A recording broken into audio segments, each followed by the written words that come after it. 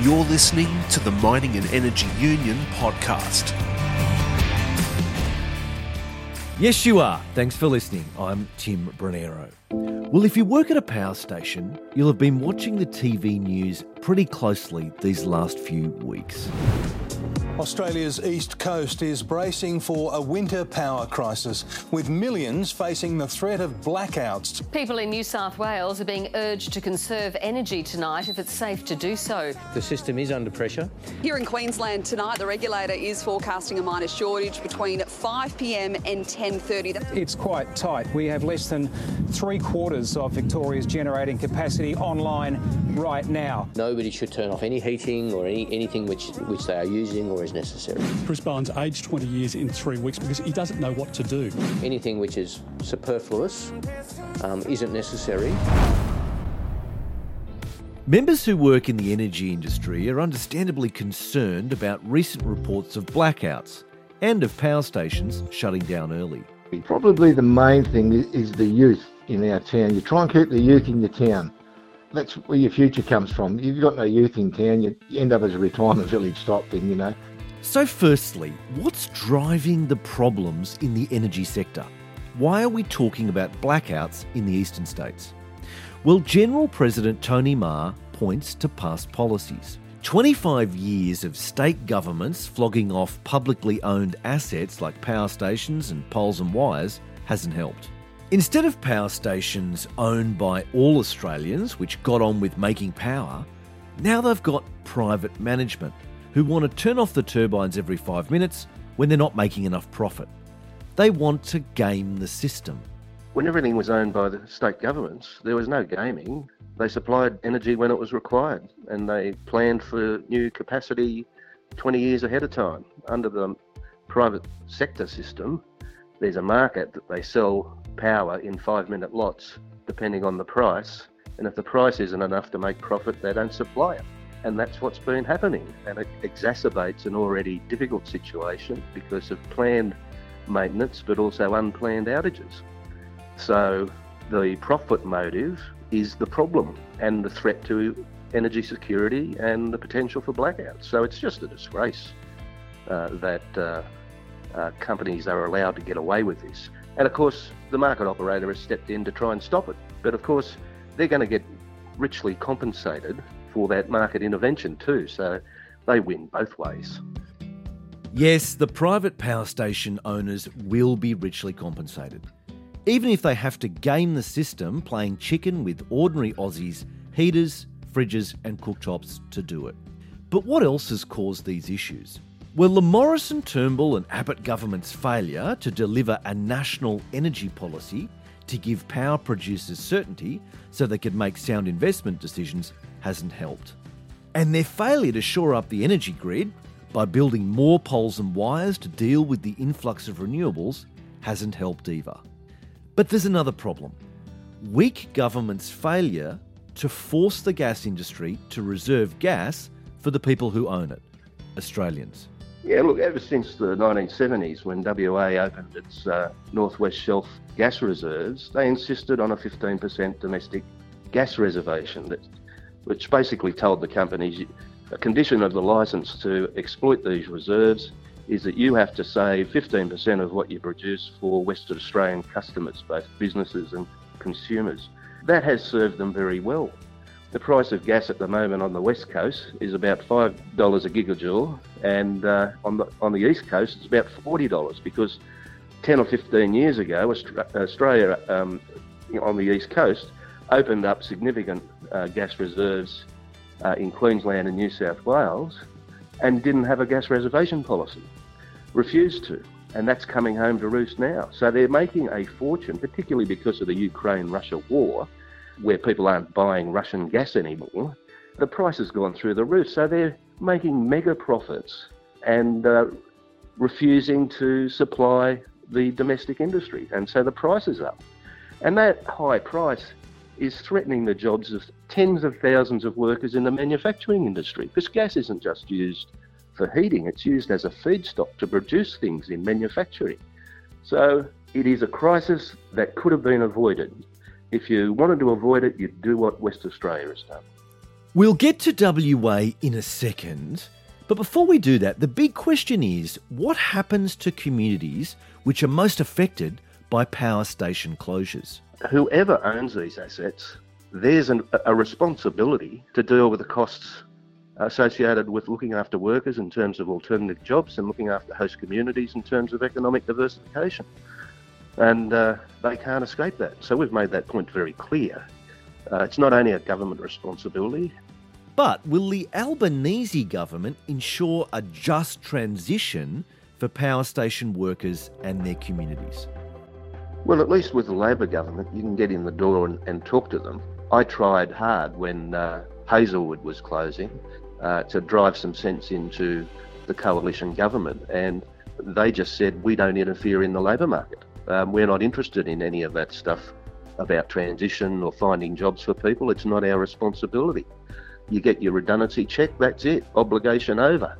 So that was their attitude. So we don't know what we're going to get out of a Labor government, but at least we'll get in the door and have a good chance of finding a scheme about that doesn't leave people behind. I mean, that was said in the election campaign many times, that Labor doesn't want to hold anyone back or leave anyone behind. So we'll put them to the test about that.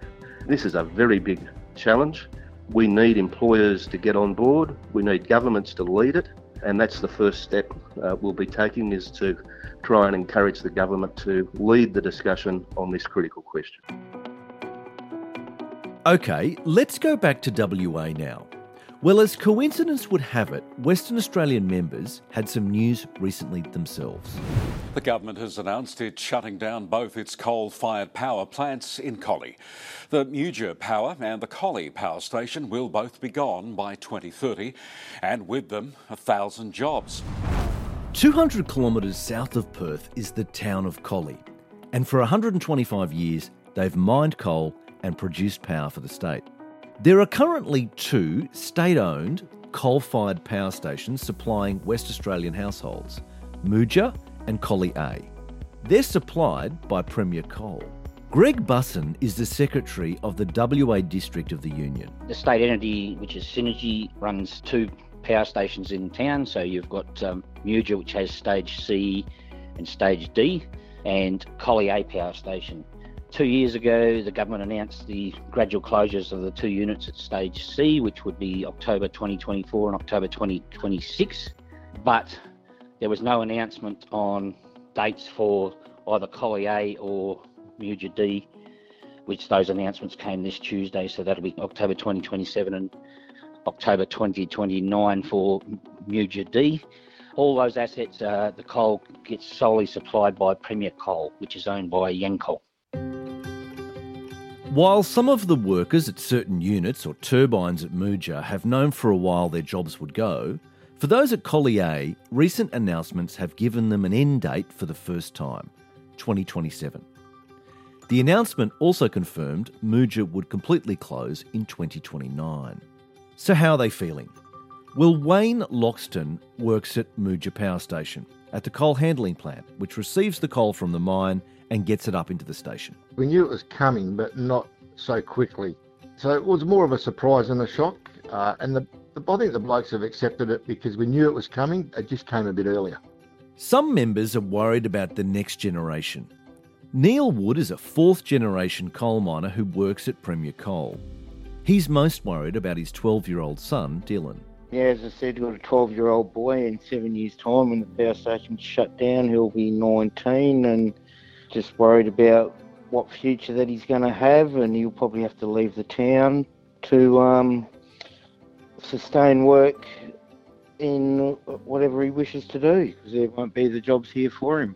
Wayne's also most worried about the younger generation, who aren't nearing the end of their career. Yeah, I think a lot of the younger ones are a bit worried. They were in a job they thought they'd be there for life, or a really long time, but obviously that's been cut short. So I think a lot of people are reassessing buying houses, maybe even having families or travelling. But a lot of people will probably tend to go up north. That doesn't suit everyone, so it's just on an individual basis. But a lot of young people are, I would say they're pretty worried. Now, along with the announcement has come money. There is a large monetary package that covers some $600 million. 300 of that is allocated to the decommissioning of the power station. So there will be jobs for some of the workers for the 2 or 3 years it'll take to decommission the sites.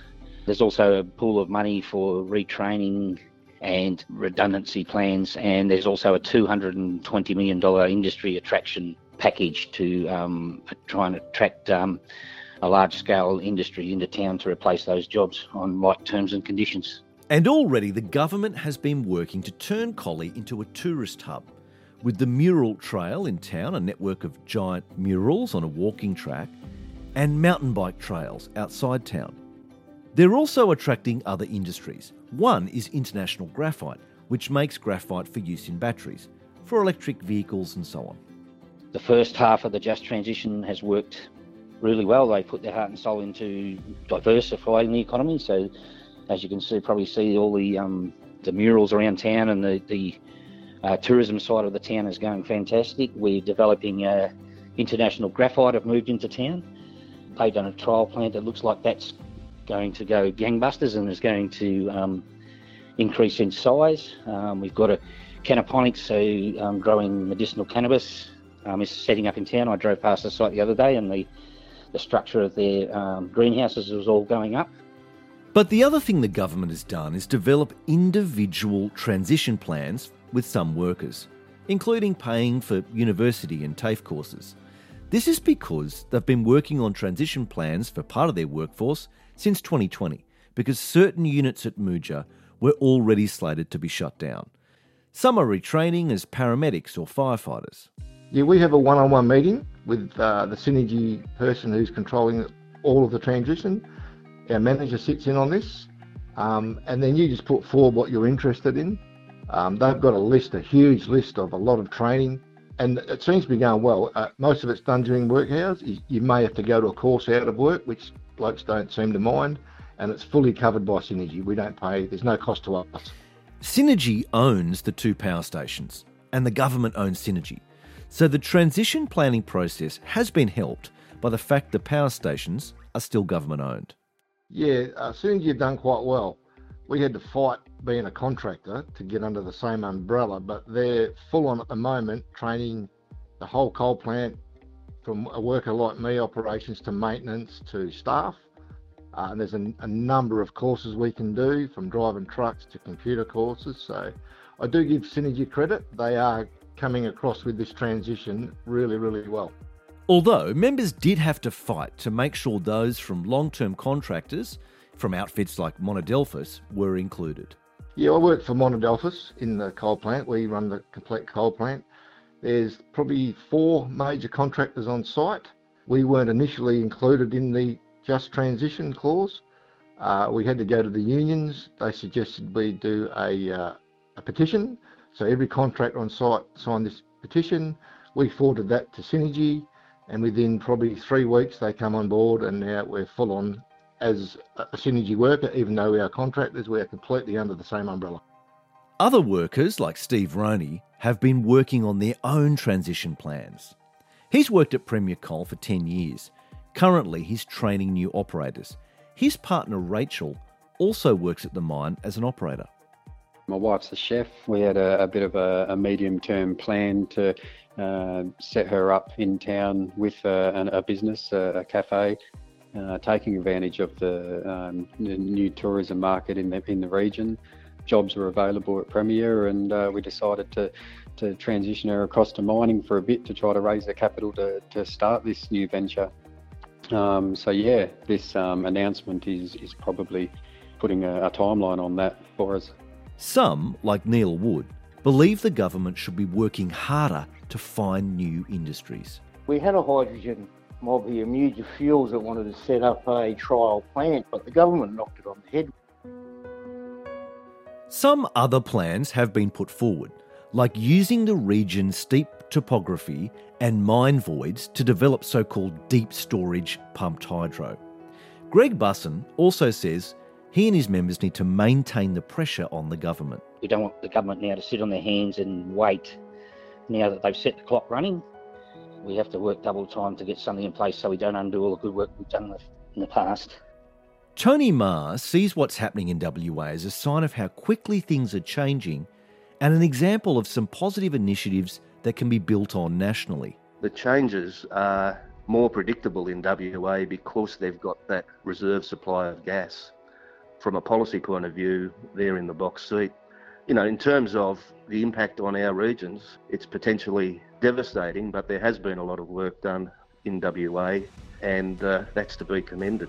And that's the challenge for us on the East Coast, is to develop some sort of transition authority that can oversee the redeployment of workers and the diversification of economies. Greg Busson is also hopeful the new Albanese government will develop national initiatives and not just leave it to the states. The new federal government seem to have a want to get involved and to assist. So Collier is not a loner in this thing. What we see is happening on the East Coast, and the announcement this week of Mount Arthur Coal. I think there needs to be a national authority set up for transition, so that, you know, fully funded, that can offer assistance to either states in the first place, but then offer financial support and structural support for transitions for all workers around Australia. Tony says just transition is talked about a lot, but most places aren't getting it right. It's about getting workers, governments and the private sector involved. We've looked at industry restructuring all over the world, had independent researchers look at it, and the gold standard is Germany. I mean, they were determined not to leave any worker or community behind. And so every worker got redeployed to equivalent jobs, mostly in the industry they were working in, over a 30-year period. And if they weren't available, equivalent jobs elsewhere. And there were billions of euros, tens of billions of euros, invested in the host communities. That sets the gold standard. That's what Australia should do. And we've been pushing that for many years. And getting the attention of governments is now possible. But getting the attention of employers and cooperation from employers is the big challenge. Those same employers cooperate with unions and governments in Europe and refuse to do so in Australia, and therein lies our challenge. General President Tony Maher ending this month's episode of the Mining and Energy Union podcast. I'm Tim Brunero. Talk to you next time.